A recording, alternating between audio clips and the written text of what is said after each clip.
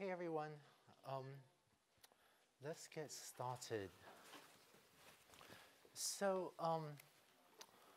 let's see, plan for today is we'll go over the rest of ICA, independent components analysis, and in particular, talk a bit about CDF's cumulative distribution functions, and then actually, let's do that later.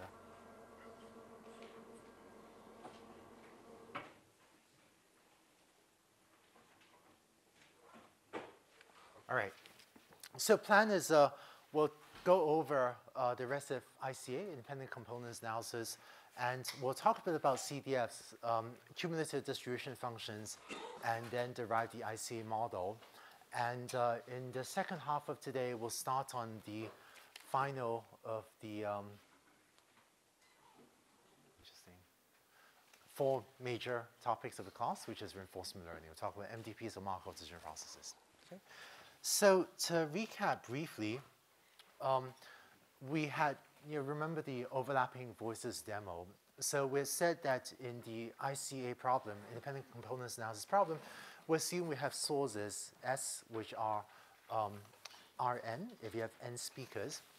So for example, if this is speaker one's audio, then at time t, S, superscript parentheses t subscript 1 is the sound emitted by speaker 1 at time t. Sorry, that's interesting. All right, let's try to make that go with a little bit. We're using sometimes I to index training examples, and so the training examples sweep over time. And sometimes, usually I'll use I, sometimes I use T, I guess, in the case where the different examples come from different points in time in your recording. And what your microphones record is Xi equals A of Si. So just for now, let's say you have two speakers and two microphones, in which case A would be a 2 by 2 matrix. In the homework problem, you have 5 speakers and 5 microphones, in which case A will be a 5 by 5 matrix. We'll talk later about what happens if the number of speakers and microphones is not the same. And the goal is to find a matrix W, which should hopefully be A inverse, so that Si is W times X. Recover the original sources. And we're going to use these W1 up through Wn to represent the rows of this matrix W. Yeah.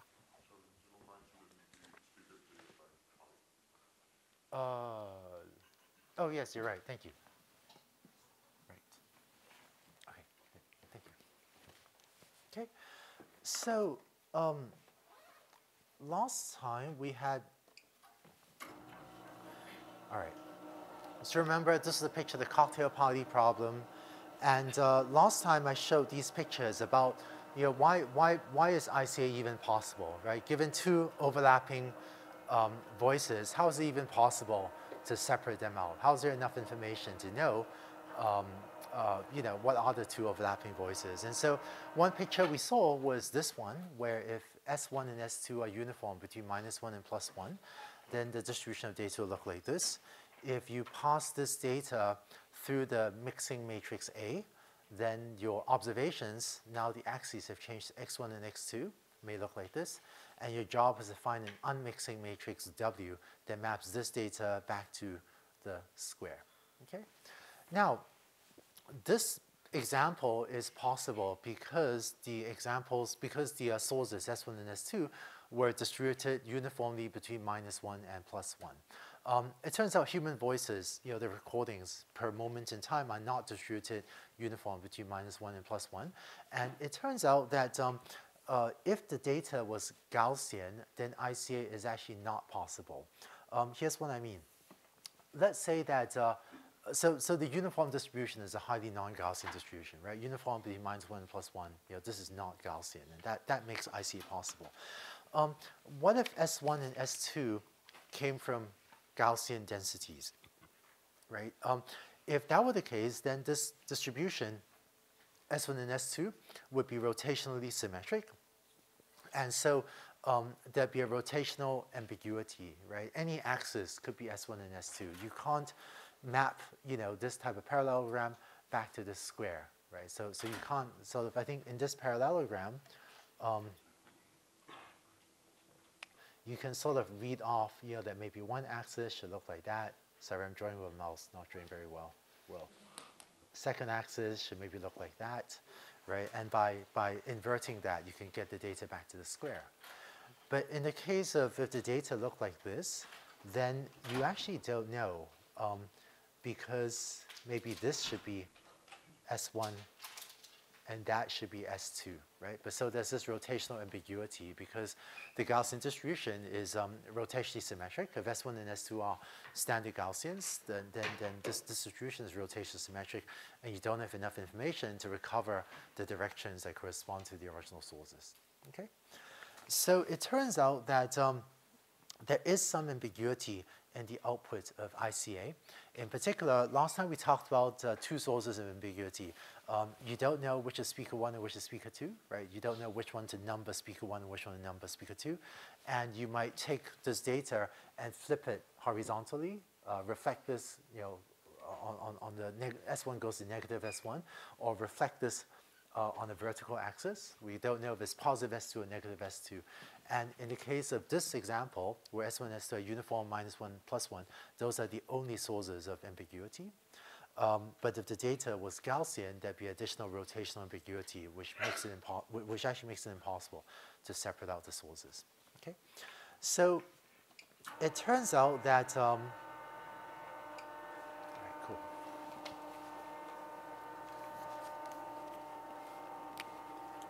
So it turns out that the Gaussian density is the only distribution that is rotationally symmetric.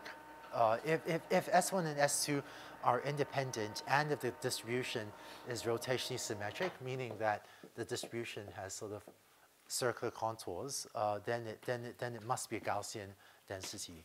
And so there is a theorem, which I'll just state informally, that ICA is possible only if your data is non-Gaussian, right? But so long as your data is non-Gaussian, then it is possible to recover the independent sources, okay? I'm just stating that informally. So let's see. So what I'd like to do is develop the ICA algorithm assuming that the data is non-Gaussian, okay? Now, in order to develop the ICA model, we need to figure out what is the density of S, right? And I'm going to use P subscript S, of the random variable S to represent the density of S. An equivalent way to represent the probability of the density of continuous random variables is via a CDF, which stands for cumulative distribution functions.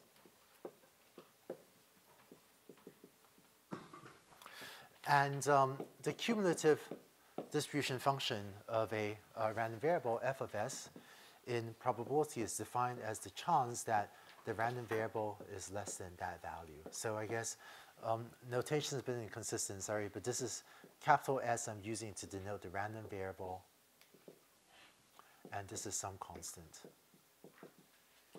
right? And is that same constant is that lowercase s, okay? And so, for example, if this is the PDF of a random variable s, maybe of a Gaussian, right?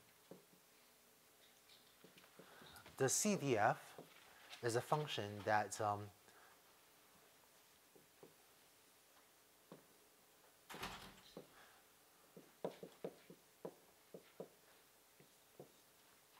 increases from 0 to 1, where the height of a CDF at a certain point is the probability. So if you take the same point, right?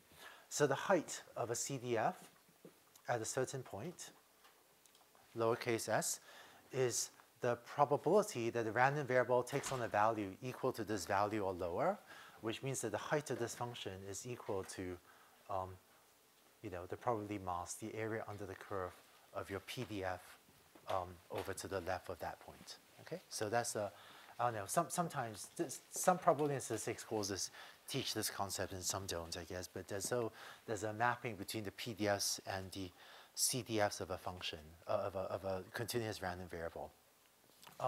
And the relation between the PDF and the CDF is that the density is equal to the first derivative, right, f prime. So if you take the derivative of the CDF, then you should recover the PDF, okay?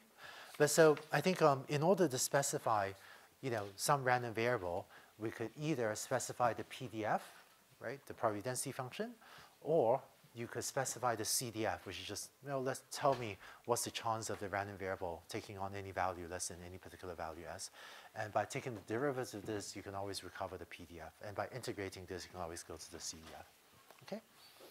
And so what we're going to do in ICA is instead of specifying a PDF for how speakers' voices sound, we're instead going to specify a CDF. And we'll have to choose a CDF that is not the Gaussian density CDF, because we have to assume that the data is non-Gaussian. And the CDF, is a function that always goes from, 0 to 1, okay?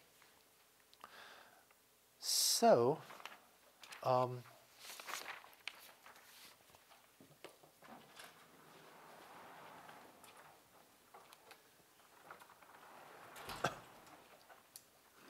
right.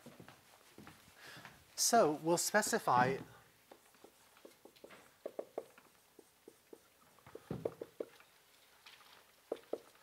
in a little bit, we'll specify some CDF for the density of the sources, of what human voices sound like, let's say. And if you differentiate this, you will get the PDF or the density of S, right? Which is equal to that. Now, we're going to derive a maximum likelihood estimation algorithm in a minute, but our model is that x is equal to AS, which is equal to, I guess, W inverse of S, and S is equal to WX, right? So that's the model.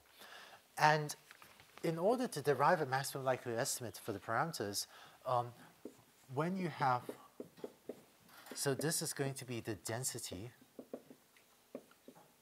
of x.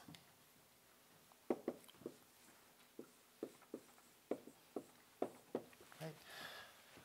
So this is a relationship between x and s. X is equal to AS equals W inverse S, and S equal to WX, right? So this is the model. And what I'd like to do is, let's say you know what's the density of S. What is the density of x if x is computed as the matrix A times S, right?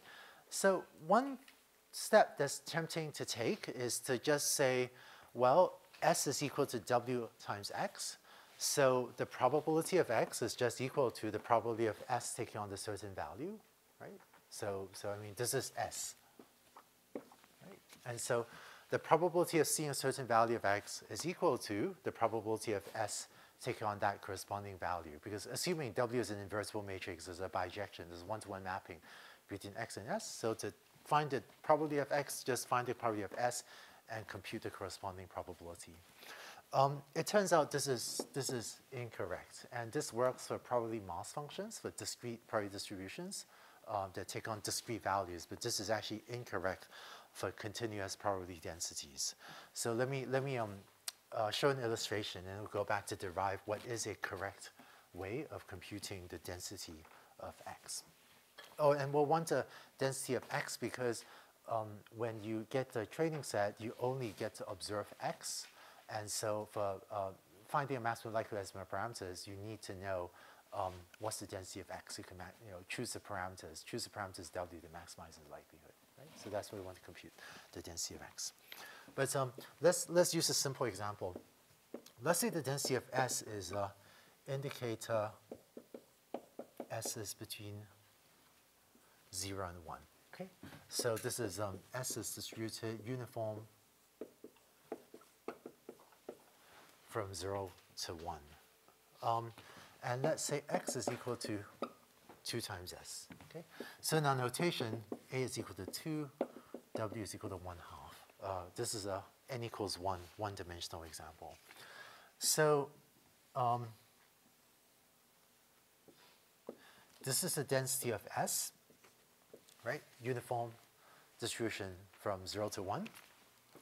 And if x is equal to 2 times S, then this seems like x should be equal, x is distributed uniformly from 0 to 2, right? Because if S is uniform from 0 to 1, you multiply by 2, x is distributed uniformly from 0 to 2.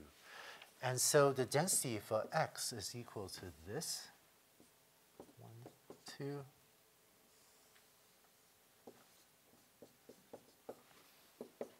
Right? And it's now half as tall because probability density functions need to integrate to 1. Right? So this is a uniform from 0 to 2 probability density function. And so the correct formula is P of x equals 1/2 times indicator 0 less than equal to x less than equal to 2. Right?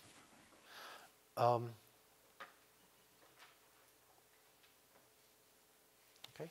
And more generally, the correct formula for this is actually this times, this is the determinant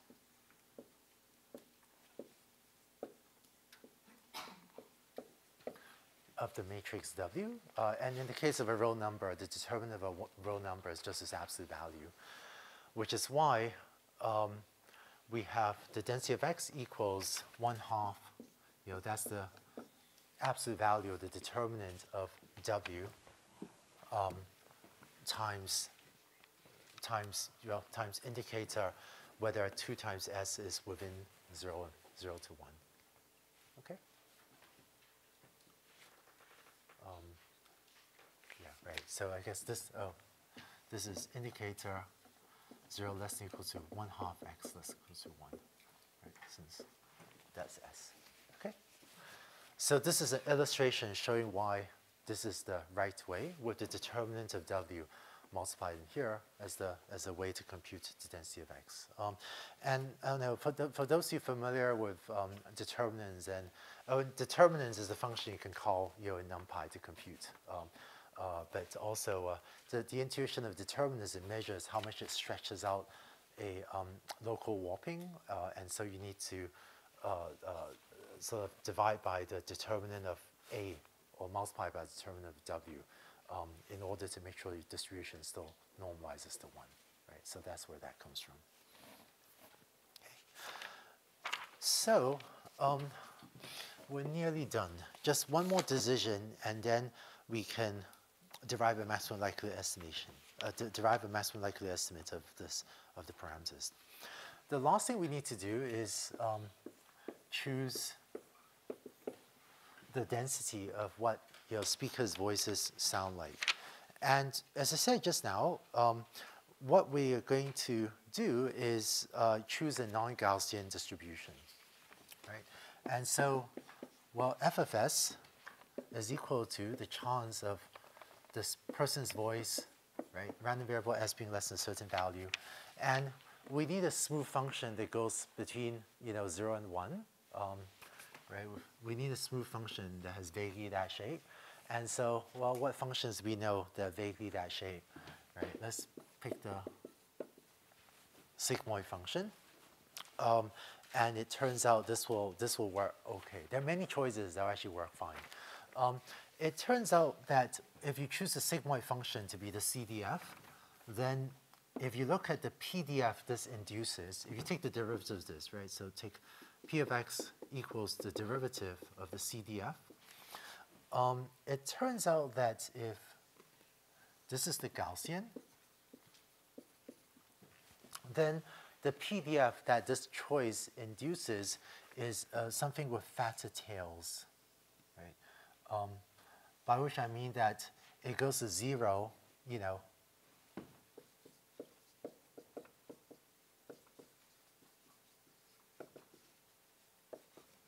So Gaussian density goes to 0 very quickly. right, is like e to the negative x squared, right? The Gaussian is a square in the exponent of the density. And it turns out that this particular density, taken by compute derivative of sigmoid, it goes to 0 more slowly. And this captures human voice and many natural phenomena better than the Gaussian density because there are a larger number of extreme outliers that are more than 1 or 2 standard deviations away. But there are actually multiple distributions that work. If you use a double exponential distribution, so this is an exponential distribution, exponential density. If you take a symmetric or two-sided exponential density for P of S, it will also work quite well for ICA. But I think early history of ICA, you know, researchers, I think it was, might have been Terry Sanowski down at the Salk Institute, just needed a function with these properties, and he picked the sigmoid and plugged it in, and it works just fine. And it's been a good enough default that is still widely used, right? But if you use this double-sided exponential, sometimes I'll call the Laplacian distribution. This works fine as well as a choice of P of S. Okay.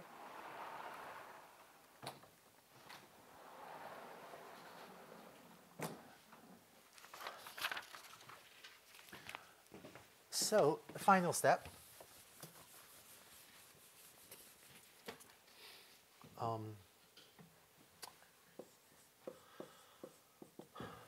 The density of S is equal to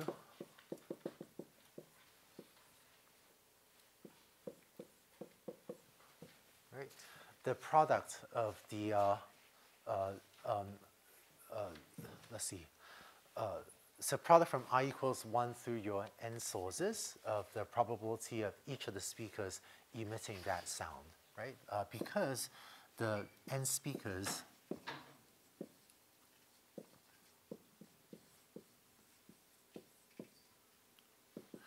are speaking independently, right? Yeah.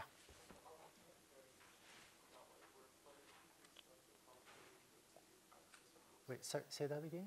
Sorry, on the top right whiteboard, why is it the case that the probability density function of x is equal to the derivative of the cumulative density function of x? Oh, yes, you're right. Sorry about that. Yes, this should have been.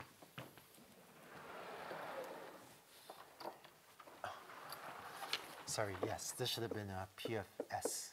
Yeah, thank you. Right. Go from a CDF to a PDF by taking derivatives. Yeah, thank you. All right, cool. So S is the vector of all, 2 speakers or all 5 speakers' voices at one moment in time. So the density of S, right, S is an Rn, is the product of the individual speakers' probabilities. And this is the key assumption of ICA, that your 2 speakers or your 5 speakers are having independent conversations, and so at every moment in time, they choose independently of each other what sound to emit. Right? And so, using the formulas we worked out just now, the density of X is equal to, well, is really the density of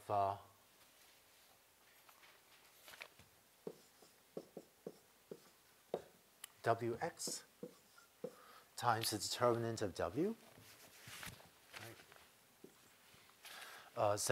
And this is equal to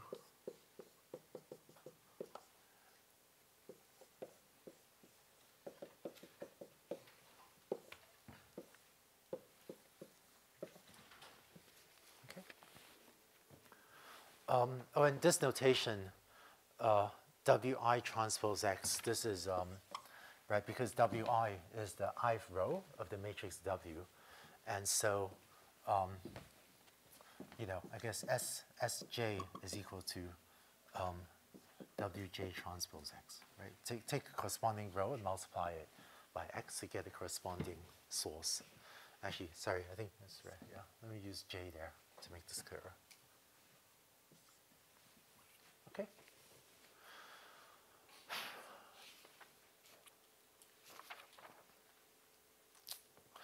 And so this writes out, so this shows what is the density of X expressed as a function of P of S, which we've fixed as a CDF of the sigmoid, as a derivative of the sigmoid, and as a function of the parameter W, right? So this is a model that, given a setting of the parameter W, which is a square matrix, allows us to write down what's the density of X.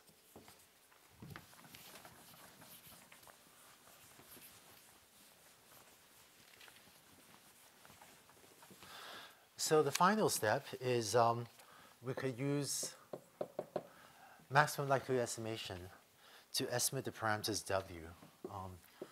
So the log likelihood of W is equal to sum over the training examples of log of,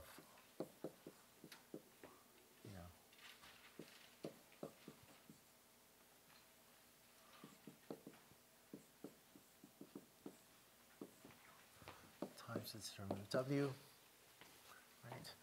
And you can use stochastic gradient ascent.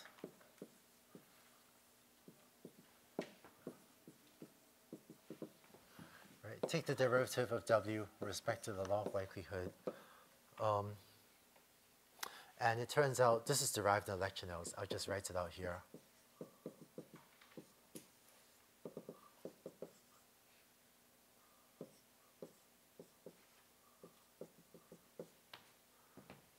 Times xi.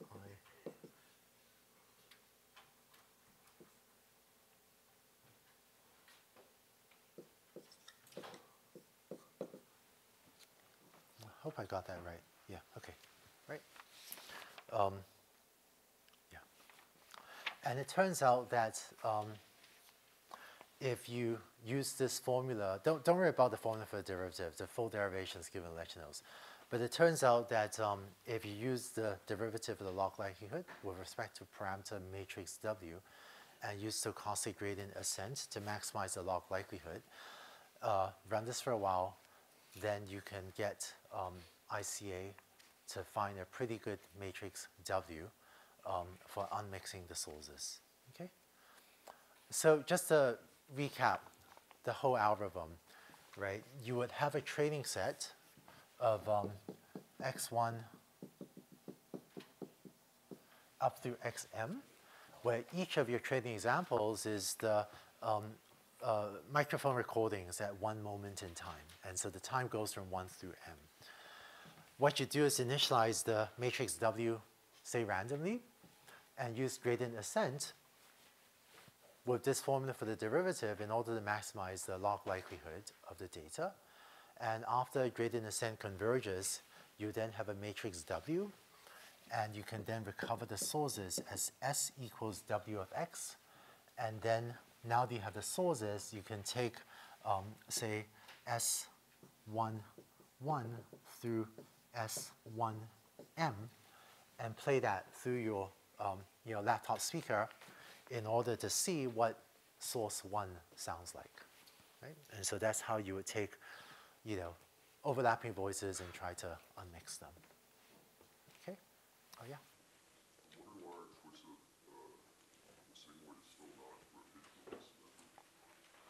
Oh, why is choice of sigmoid not rotation symmetric? Boy, I don't know how to visualize that. Try plotting it in NumPy, Matplotlib, I guess. If you plot the contours of the so it turns out that if this is S1 and S2, what you do not want is a density whose contours look like that. Haven't done this for a while. I believe if you take this distribution, the contours will look like that. It's been a while since I looked at this, but I think it'll look like that. So this is not rotation symmetric. Do you remember, Anand? Oh, this Laplace. Yeah, okay, yeah. Oh, yes, Laplace definitely looks like that. I think sigmoid looks a bit like that, too. Yeah, a little like that. You plot it and see if I'm right. Or post on Piazza if one of you plots it, you can see it. I haven't done that for a long time. Yeah, at the back. Two questions. First, we have the determinant for finding of W in the likelihood on the left. If we take the log, we do not include the determinant because that's a log function. Why is that? Oh, why don't you interpret the determinant log? Actually, yes, the log should be like this, I think. Yes. Another question is, what's G? Function G? Oh, sorry, G is a sigmoid function. Yes, so G is Z.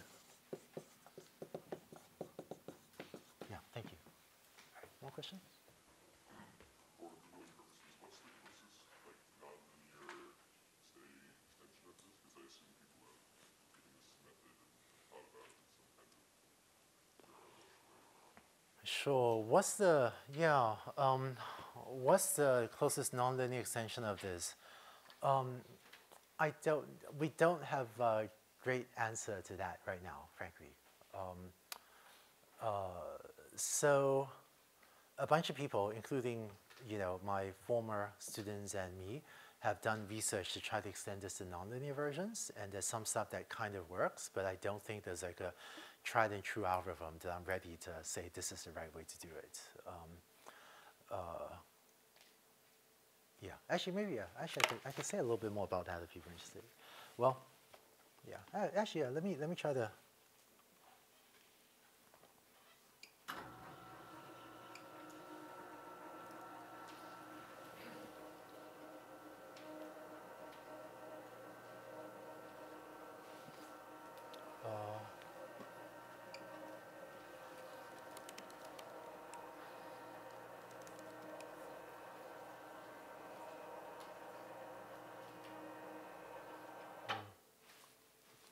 All right, let's see.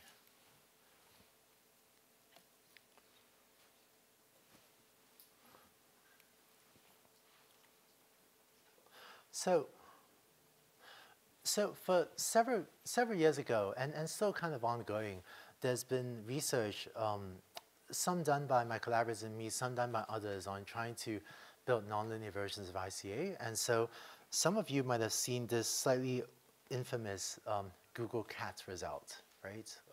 So this one was leading the Google Brain project, one of the first projects we did, just a few years ago now, where we trained a neural network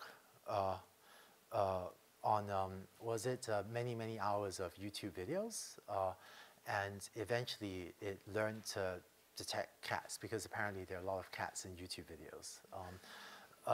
And so it turns out that the algorithm we used was sparse coding, which is actually very closely related to ICA. And so this rough algorithm was attempting to build a nonlinear version of ICA where you train one version, train one layer of sparse coding, let's say, to extract low-level features, and then recursively apply this on top to learn not just edge detectors, but object part detectors, and then eventually, the somewhat infamous Google CAT. But I think that this is actually still ongoing research. I think the most interesting research, some of the most interesting research has been on hierarchical versions of sparse coding. Sparse coding is a different algorithm that turns out to be very closely related to ICA, and you could show that they're optimizing for very similar things. So if I say sparse coding is very similar to ICA, but there are hierarchical versions of this that try to turn this into a multi-layered neural network. And it kind of works. We're able to show it can learn interesting features. But what happened was supervised learning then really took off, and the whole world shifted a lot of its attention to supervised learning and building deep supervised learning neural networks. And so the hierarchical sparse coding, running ICA over and over to learn nonlinear versions, there's probably less attention from research on that topic than it really deserves. So maybe someone in the class could go back and do more research on that. I still think it's a promising area. All right. So let me wrap up with some ICA examples. So this is actually a former TA from the class, Katie Chang. And so it turns out that ICA is routinely used to clean up EEG data today. So what's an EEG, right? Place many electrodes on your scalp to measure little electrical recordings on the surface of your scalp. So, what does human brain do, right? Human brain, your neurons in your brain right now generate little pulses of electricity. And if you place an electrode on your scalp, you can get a very weak measurement of the voltage of the electrical activity in at a certain point in your scalp. So the analogy to oh, excuse me.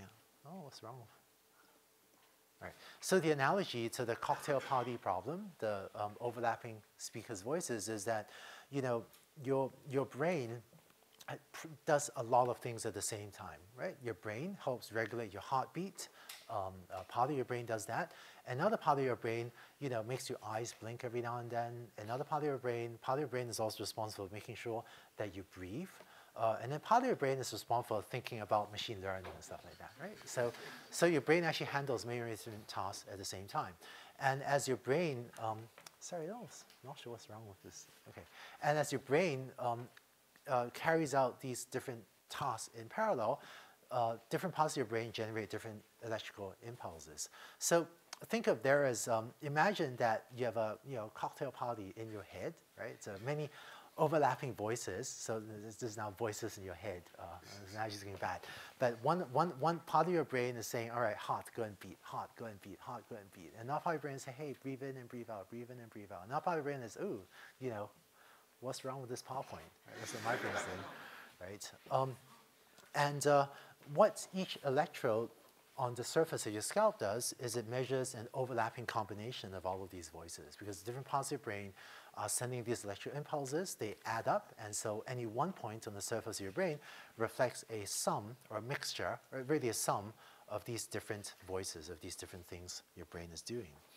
And so if you just zooming into the EEG plot, each line is a voltage measured at a single electrode, right, on, say, your scalp. And these signals are quite correlated. You see that when there's a massive voice in your brain shouting, like, right, beat your heart or blink your eyes, that signal can go to all of the different electrodes, which is why you can see these artifacts reflected in all of these electrodes. Sorry. All right. Turns out a pretty good way to clean up this data is to take all of these time series, pretty exactly as we learned about it with the ICA algorithm, and separate out into the independent components. And so it turns out in this example, there are two components corresponding to driving the heartbeat. That's actually the eye blink component. And so one way to clean up this data, sorry, I really wonder what's wrong with this. All right, let me try something. Maybe if I,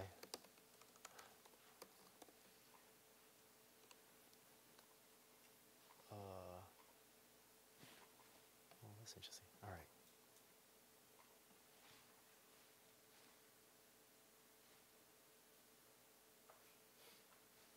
Okay, well, all right. If you, right, so there's a heartbeat, there's eye blink, and, I really don't get it. All right. And if you run ICA and then remove out, have a person say, oh, that's heartbeat, that's eye blink, and subtract out those components, then you can end up with a much more cleaned up EEG signal, which you can then use for downstream processing. So actually, over the past several years, there's been a lot of research on taking an EEG reading to try to guess at a high level what you're thinking. Right? It turns out that if you train a supervised learning algorithm to try to decide, are you thinking of a noun or a verb? Are you thinking of something edible, or are you thinking of something inedible? There's been very interesting research trying to use EEG to figure out, just at a very coarse level, not quite mind reading every thought you're thinking, but can we categorize very coarse level thoughts? Like, are you thinking of a person? Are you thinking of an object? And you can actually do that to some extent using EEG readings. But cleaning up the data to get rid of the eye blink, the heartbeat artifacts is a very useful pre-processing step to get cleaner data to feed into the learning algorithm to try to figure out, try to categorize, some coarse category of what you're thinking. Okay. And then more research here. It turns out that I mentioned the Google Cat thing just now. It turns out that if you train ICA, oh, the font is messed up. If you train ICA on natural images, ICA will say that the independent components of natural images are these edges, and as in that, when you see a little image patch in the world, when you see, look somewhere in the world, look at just a tiny little piece of the image, right, like 10 pixels by 10 pixels. And if you take that data and model it as ICA, ICA will say that the world is made up of edges, or made up of patches like these, and that the way you end up with images in the world is by each of these patches, independently saying, is there a vertical edge, is there a horizontal edge, or is there this type of lighter on the left, dark on the right, is that this type of lighter on top, dark at the bottom, and so on. And it's by adding all of these voices that you get a typical image patch in the world. So there are interesting theories in neuroscience about whether this is how the human brain learns to see as well. So very, very interesting work on IC and sparse coding to try to use these mechanisms to explain how the human brain tries to explain, tries to learn to perceive images, for example. Okay. So, all right. So that's it for the algorithms of ICA. Just a final comments. I think on Monday, someone asked, do the number of speakers and number of microphones need to be equal? So it turns out that if the number of microphones is larger than the number of speakers, that's actually fine, right? If the number of microphones is larger than the number of speakers, then if you run ICA or a slightly modified version of it, you find that some of the speakers are just silent speakers. And so, if you have 10 microphones and 5 speakers, if you run this algorithm on 10 microphones, you can find that, well, maybe 5 of the sources are just silent, or there are ways to just not model those 5 sources as well, right? If you think that they're just some sources of silence. So slightly modified version of this works quite well if the number of speakers is larger than the number of microphones. If the number of microphones is larger than the number of speakers, this works quite well. If the number of microphones is smaller than the number of speakers, then that's still very much a cutting-edge research problem. So for example, if you have 2 speakers and 1 microphone, it turns out that if you have 1 male and 1 female speaker, so one relatively high pitch and one much lower pitch, then you can sometimes have some algorithms that separate out 2 voices with 1 microphone. But it doesn't work that reliably, it's a little bit finicky, but there have been research papers published showing that you could make a reasonable attempt at separating out 2 voices with 1 microphone, and the pitches are quite different, such as this 1 male, 1 female voice. But separating out 2 male voices or 2 female voices is still very hard, and there's ongoing research in those settings. Right? So that's ICA, and I guess you get to play more of it in your homework problem as well. Okay. Any last questions about ICA?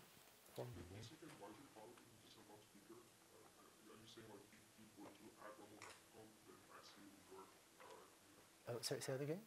You asked comment. You said that ICA does not work as well if you have 1 microphone and 2 people talking. Just, I guess, to why is that harder? Would it be fair to say if you were to introduce to that scenario an extra microphone, then the thing we've done right now would work okay? Wait, sorry, would it be fair to say? So I guess I'm wondering, why is it a hard problem that if you only have 1 microphone with people talking, you can disambiguate them, whereas if you just introduce an extra microphone to that scenario, Oh. Yeah, so I think actually if you go through a lot of the math, it just breaks down, I think. Because you can have 2 independent sources, but W is now no longer a square matrix, right? It will be a, what is it? Right, so is that x is equal to AS, right? And so if x is a real number and s was 2-dimensional, so I guess this would be A would be 2 by 1, S would be A would be 2 by 1, S would be 2. Excuse me, A would be 1 by 2, and S would be a 2 by 1, and this is 1 by 1. Then A inverse kind of doesn't exist, right? So you need to come up with a way to form the maximum likelihood model, and when you have 1 microphone, it's just how do you separate out 2 overlapping voices, right? Does that make sense? So it takes much higher level knowledge, to separate out 2 voices. Does this make sense? Go ahead.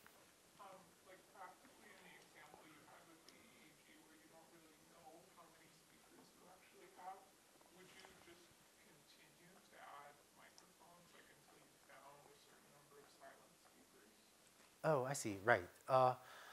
Uh, let's see. So right. So if you don't know how many speakers there are, you have all these microphones, right? You have all the number of electrodes you have is fixed, so that's just your data set. And it turns out that if you run ICA with a large number of speakers, you find that many speakers are silent. There are also some versions of ICA that you. So if you think that there are,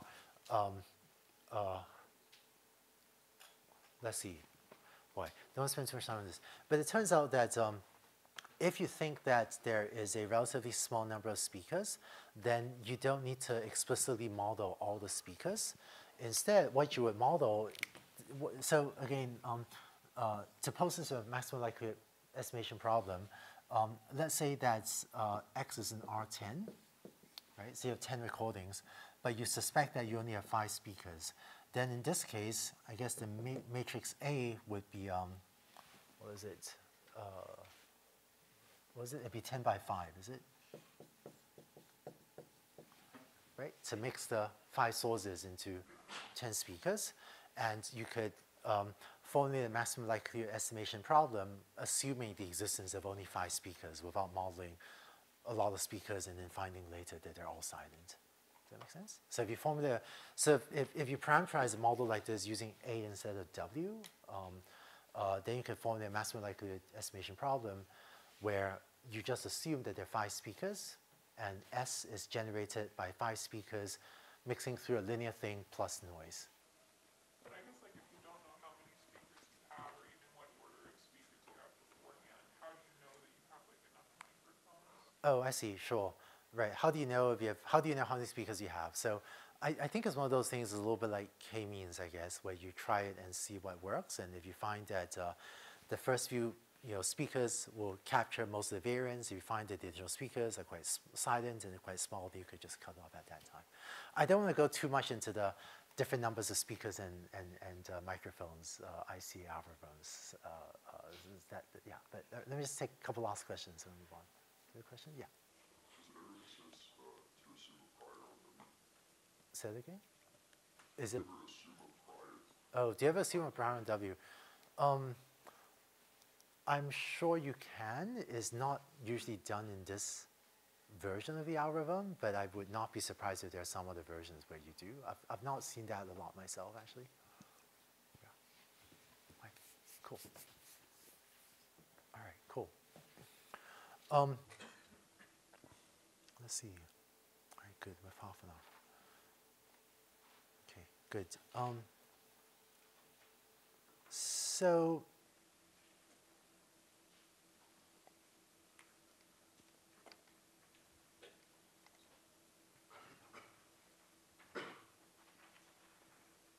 sorry, just make sure. All right, actually, yeah, let's do it later.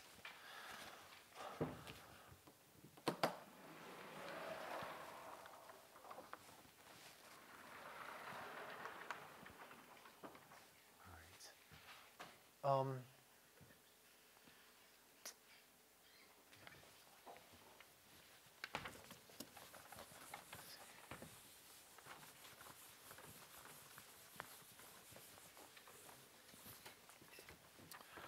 All right. So that wraps up our chapter on unsupervised learning, right? So we learned about, I guess, K-means clustering, the EM algorithm for mixture of Gaussians, or really mixture of Gaussians model, a factor analysis model, and also PCA, and then, today the ICA independent components analysis algorithm. And all of these were algorithms that could take as input an unlabeled training set, just the XIs and no labels, and would find various interesting structures in the data, such as clusters or subspaces, or in the case of ICA, the voices of the independent speakers. And you implement ICA and play with it yourself in the homework problem, where you get to separate out many 5 overlapping voices. The last of the 4 major topics I want to cover in this class, we talk about supervised learning, kind of advanced machine learning, unsupervised learning, and the 4th and the final major topics we cover in this class will be reinforcement learning. Right. So to motivate reinforcement learning. Let's say you want to have a computer learn to fly a helicopter, right? I think I showed some of the videos in the first lecture, so I'll just skip that here. But it turns out that if you are at every point in time given the position of a helicopter, called the state of a helicopter, and you're asked to take an action on how to move the control sticks, to make the helicopter fly in a certain trajectory. It turns out that it's very difficult to know what's the one right answer for how to move the control sticks of a helicopter, right? So if you don't have a mapping from X to Y because you can't quite specify the one true way to fly a helicopter, it's hard to use supervised learning for that, right? And what reinforcement learning does is an algorithm that doesn't ask you to tell it the right answer at every step. It doesn't ask you to tell it exactly what's the one true way to move the controls of a helicopter at any moment in time. Instead, your responsibility as a designer, a machine learning engineer, or AI engineer is to specify a reward function that just tells the helicopter when it's flying well and when it's flying poorly. So your job as a designer is to write a cost function or reward function that gives the helicopter a high reward whenever it's doing well, flying accurately, flying trajectory you want to, and it gives the helicopter a large negative reward whenever it crashes or does something bad, right? And I think think of it as like training a dog, right? When do you say good dog, when you say bad dog, and the dog figures out when to do more of the good dog things. And your job is not to tell the dog, well, you can't actually talk to the dog and tell it what to do, I guess that doesn't work. But you can tell it good dog and bad dog, and hopefully it learns from those positive and negative rewards how to do more of the good things. Okay? Another example, let's say you want to write a program to play chess, or I guess most, somewhat famously and arguably somewhat slightly overhyped Go, or AlphaGo, right? So it's very difficult to know given a certain chessboard position or checkers or Go board position, what is the one true move? What's the one best move? So it's very difficult to formulate, playing chess as a supervised learning problem. And instead, the mechanisms used to play chess are much more like reinforcement learning, where you can let your program play chess or Go or whatever, and whenever it wins, you go, oh, good computer, and when it loses, you go, oh, bad computer. So that's the reward function, and learning algorithm's job is to figure out by itself how to get more of the positive rewards, right? And actually, common rewards for learning to play chess or checkers or Othello or Go is reward of +1 for win, -1 for lose, and 0 for a tie. Right? So write your chess playing program, this will be a common choice of reward, where R is the reward function and S is the state. Okay? And we'll go into the notation in a little bit. And so as you can imagine, giving only this type of information to, say, a chess playing program, it places much more burden on the program to figure out what to do. Right? In fact, one of the challenges of reinforcement learning is, so this is called a reward, and that's called the state. And the state means the status of the chessboard, where are the pieces in the chessboard, or the status of the helicopter, where exactly is the helicopter, and are you the right side up or are you upside down, and where are you, right? And it turns out one of the challenges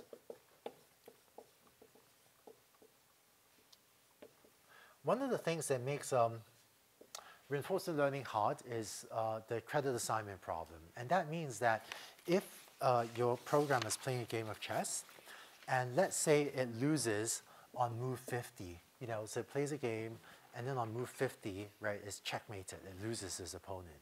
So it gets a reward of -1. But how can the program actually figure out what it did well and what it did poorly? Right? If you lose a game in move 50, it might be that the program made a really bad move, made a blunder in move 20, and then, but it just took another 30 moves before its fate was sealed, right? So in a game of chess, you make a bad mistake early on, it can still take many moves in the game of chess before the final outcome of losing, or winning or losing is reached. And actually another, it turns out that if you are trying to build a self-driving car, if ever a car crashes, right, chances are the thing the car was doing right before it crashes was brake, but it's not braking that causes a crash. It's probably something else that caused it many, many seconds ago that led to the bad outcome. So if there's a bad outcome, how does the algorithm know, of all the things it did before, how does it know what it did well, which it should do more of, and what it did poorly, which it should do less of? And conversely, if there's a good outcome, like it wins a game of chess, well, how do you know what you did well, right?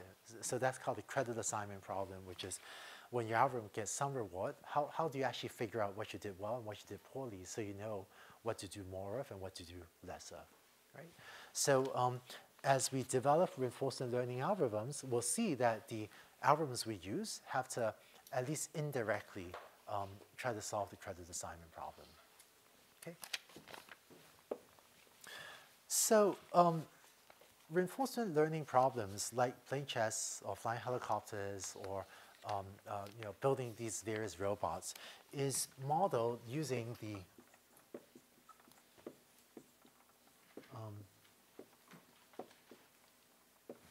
MDP, or the Markov decision process formalism.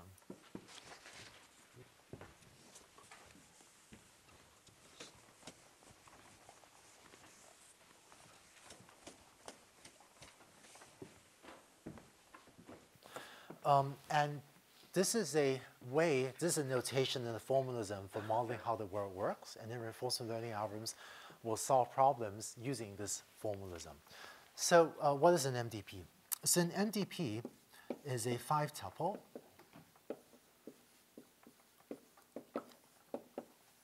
and let me explain what each of these are.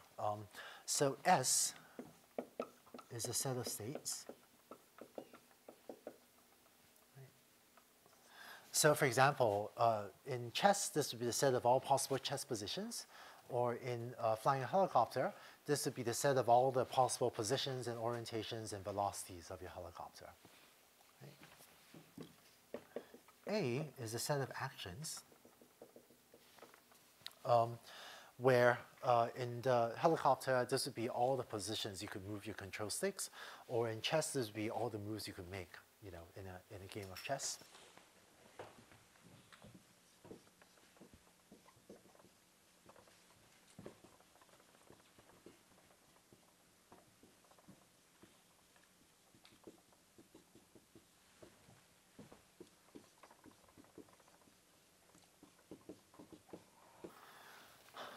P subscript SA is a state transition probabilities. And so we'll see later, these state transition probabilities tell you if you take a certain action A and a certain state S, what's the chance of you ending up at a particular different state S prime, right?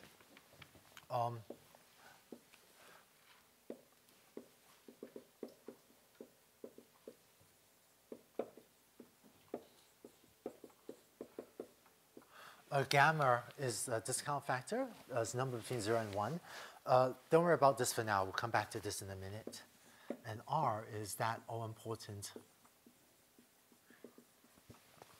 reward function. Okay? So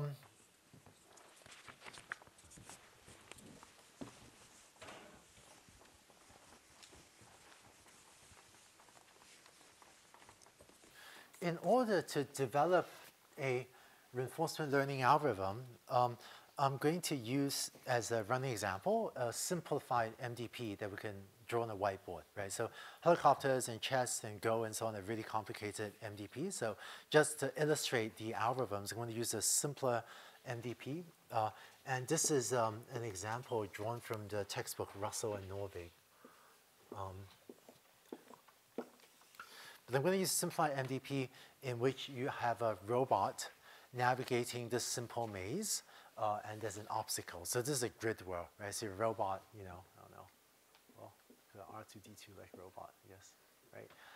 And it's navigating this very simple maze, and this is a pillar or this is a wall, so you can't walk into that wall.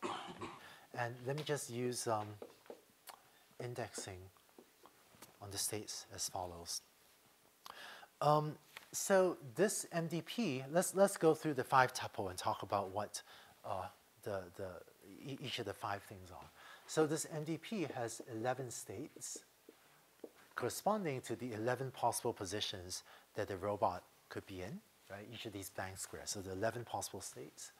And the actions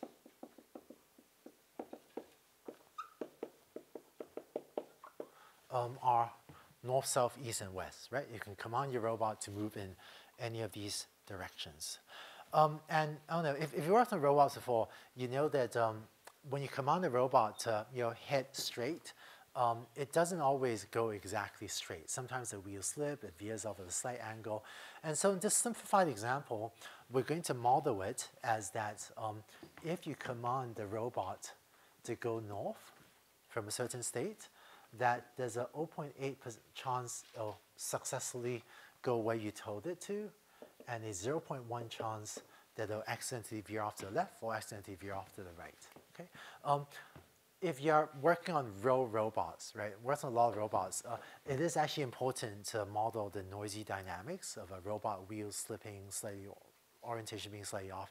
Now, in a real robot, you'd have a much bigger state space than 11 states, right? So this is simplified. So this is not a realistic model for how robots actually slip, but because we're using such a small state space, I think just for illustration purposes, we'll use this. And so, for example,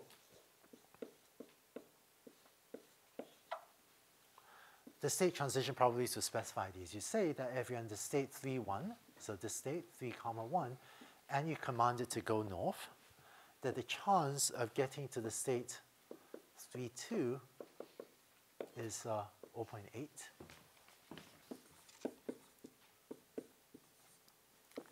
And the chance of getting to the state 4, 1 is 0.1. Chance of getting to 2, 1 is 0.1. And the chance of getting to other states is like 3, 3, and other states is equal to 0. Okay, so the state transition probabilities would capture that if you're here, instead to go north, there's a 0.8 chance of getting here, 0.1 chance of getting here, 0.1 chance of getting here, and like a 0.0 chance of hopping 2 steps. Okay.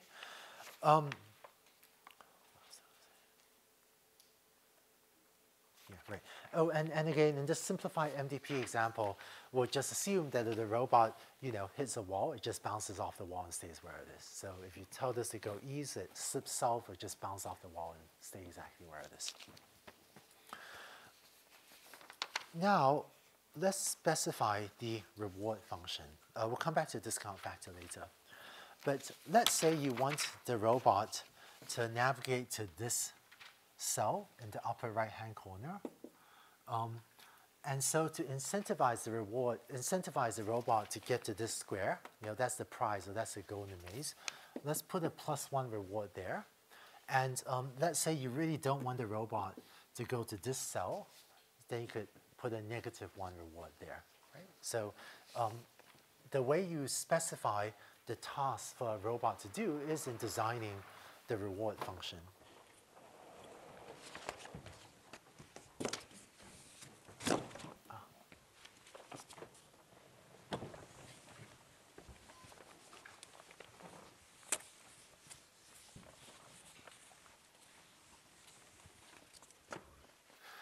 So in our example,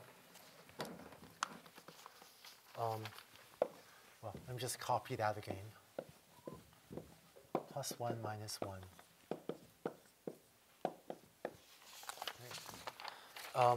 We have that the reward at the cell 4, 3 is +1, and the reward at the cell 4, 2 is -1. And then, if you want the robot to get to the +1 reward cell as quickly as possible, then again, there are many ways of designing reward functions. But one common choice would be to put a negative penalty, a very small negative penalty.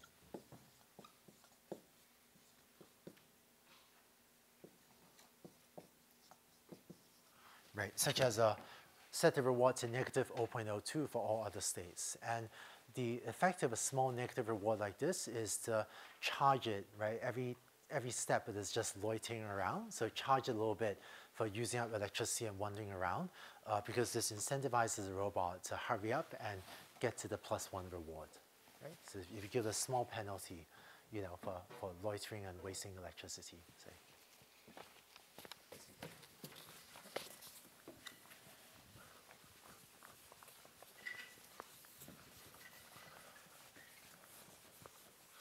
So this is how an MDP works.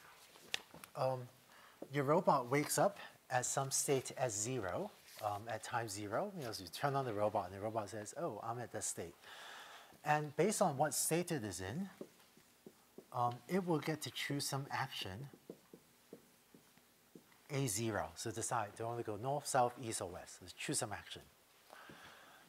Based on the action, the consequence of the choice is it will get to some state S1, the state at the next time step, which is distributed according to the state transition probabilities governed by the previous state and the action it chose. Right? So depending on what action it chooses, it has different chances of moving north, south, east, or west. Now that it's in S1, it then has to choose a new action, A1. And as a consequence of the action A1, it will get to some new state S2, which is governed by the state transition probabilities, you know, S1, A1, and so on. Okay, and the robot just keeps on running.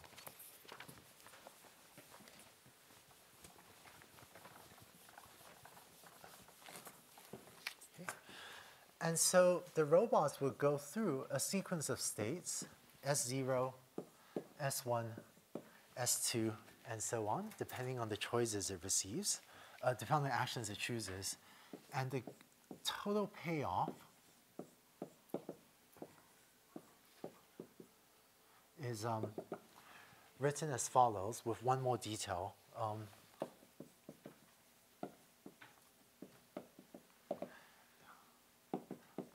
Is that term gamma. So think of gamma as a number like 0.99. So gamma is usually chosen to be just slightly less than 1. And what the, so the total payoff is the sum of rewards, or more technically is the sum of discounted rewards. And what this does is it adds up all the rewards that the robot receives over time. But the further reward is into the future, you know, the smaller the gamma to the power of time that reward is multiplied by. Okay, so any reward you get at time 1, you get all of that. A reward you get at time 2 is multiplied by 0.99. A reward you get at the next step is multiplied by 0.99 squared, 0.99 cubed, and so on.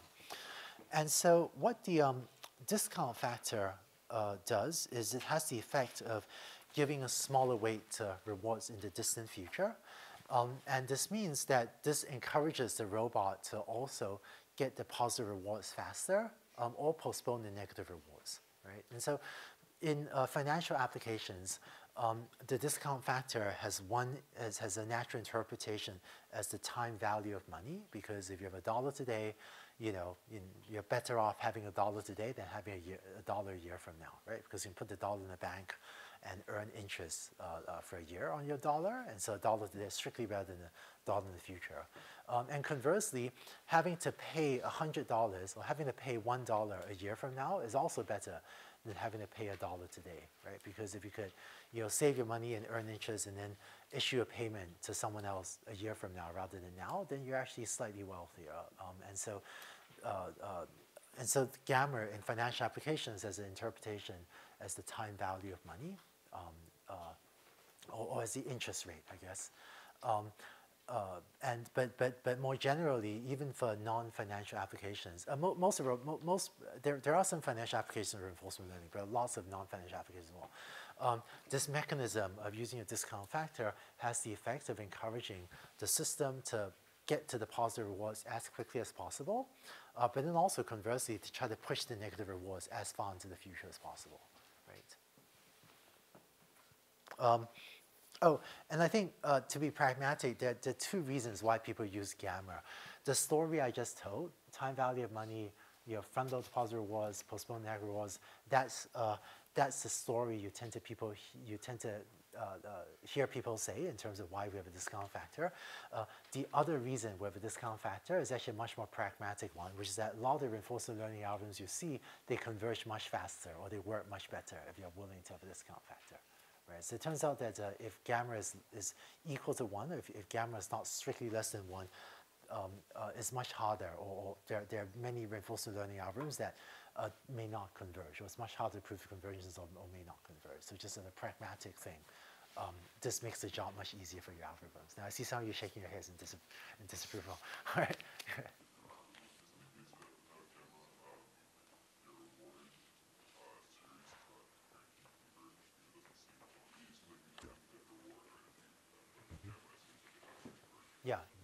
Yeah, yeah, that's a good point. Yeah, so one of the things if there's no gamma is that the reward, some of the rewards, can increase or decrease with a bound. So by having gamma, this guarantees that the total payoff is a finite value, or is a bounded value. So that's one of the parts that go into some of the proofs or some of the reasoning behind why reinforcement learning algorithms converge. Yeah. So, cool, thank you. It's good insight. Okay. So the goal of reinforcement learning is to choose actions over time to maximize the expected total payoff.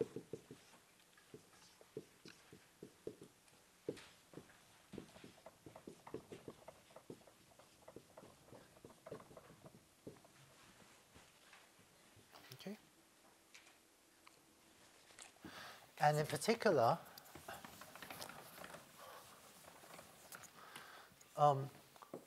what most reinforcement learning algorithms will come up with is a policy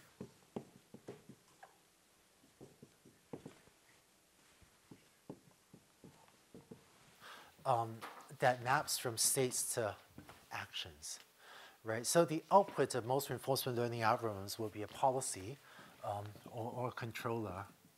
In the RL world, we tend to use the term policy, but policy just means controller that maps from states to actions. So it turns out that for the MDP that we have,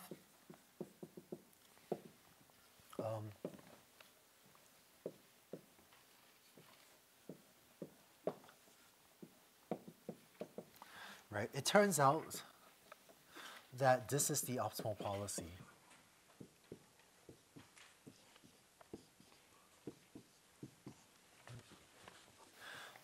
So for example, if you take this example, this cell here, right, this cell over here, this policy is saying pi applied to the state 3, 1 is equal to west, right? And that, so, excuse me. So I separately worked out what is the optimal policy, and this turns out to be optimal policy in the sense that if you, we say execute this policy, so to execute the policy means that whenever you're in the state S,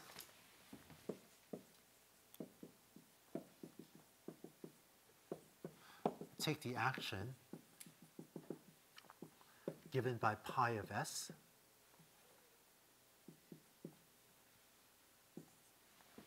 right? So that's what it means to execute a certain policy. And it turns out that this policy, well, I worked out separately, right, offline, on my laptop, that this is the optimal policy for this MDP.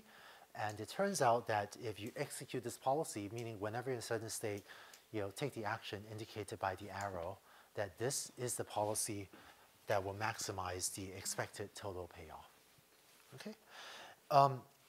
And the problem in reinforcement learning is, given a definition for an MDP, or given a problem, to pose the problem as an MDP, figure out what's the set of states, what's the set of actions, what are the state transition probabilities, specify a discount factor, and specify a reward function. And then to have a reinforcement learning algorithm, find the policy pi that maximizes the expected payoff. And then when you want your robot to act, or when you want your chess playing program to act, whenever you're in some state S, take the action given by pi of S. And hopefully this will result in a robot that efficiently navigates to the plus 1 state. Okay? So it turns out that MDPs are quite good at making fine distinctions. So one example, it's actually not totally obvious whether here you're better off going north or going west, right? And it turns out that there is a trade-off. If you go west here, then you're going to take a longer route to get to the plus 1, so you take longer. The plus 1 is discounted more heavily. You're taking these penalties along the way. Excuse me. But on the flip side, if you were to try to go north, you could try to get there faster, but on this step, there's a 0.1% chance that you accidentally slip off to the -1 state. So what is the optimal action, right? It's actually quite hard to just look at it with your eyes and make a decision, but it turns out that if you solve for the optimal set of actions in this MDP, in this example, it's actually to take a longer and safer route. Next question?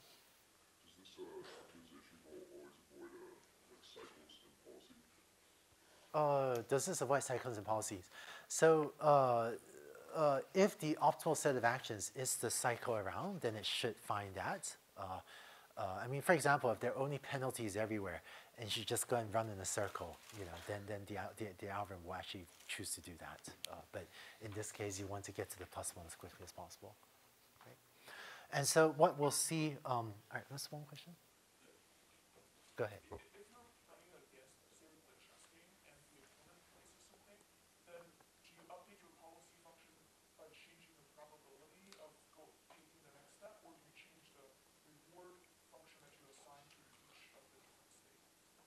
Wait, so, all right, so sorry. So chessing, checkers and Go and so on, there are one complication is you take a move. So actually, all right, to refine the description of chess, what happens in playing chess is the state is your board, right? So it's your move. So you see a board, that's the state.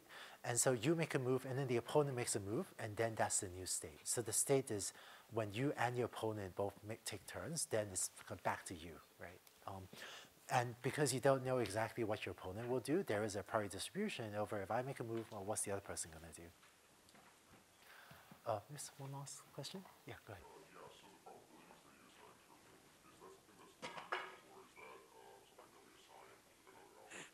Yeah, right. Oh, the probabilities I assign per node, the 0.8, 0.1, 0.1, where does that come from? So we'll talk about that later. In some applications, this is learned. So if you build a robot, you might not know, is it 0.8, 0.1, 0.1, or 0.7, 0.15, 0.15. So it's quite common to use data to learn those state transition probabilities as well. We'll see a specific example of that later. Okay. So all right. So where we are, just to summarize, this is how you formulate a problem as an MDP. And then the job of reinforcement learning algorithm is really to go from the MDP to telling you what is a good policy. Okay, so let's break, and then have a good Thanksgiving, everyone. Won't see you for like a week and a half. Enjoy yourselves, and we'll reconvene after Thanksgiving with this.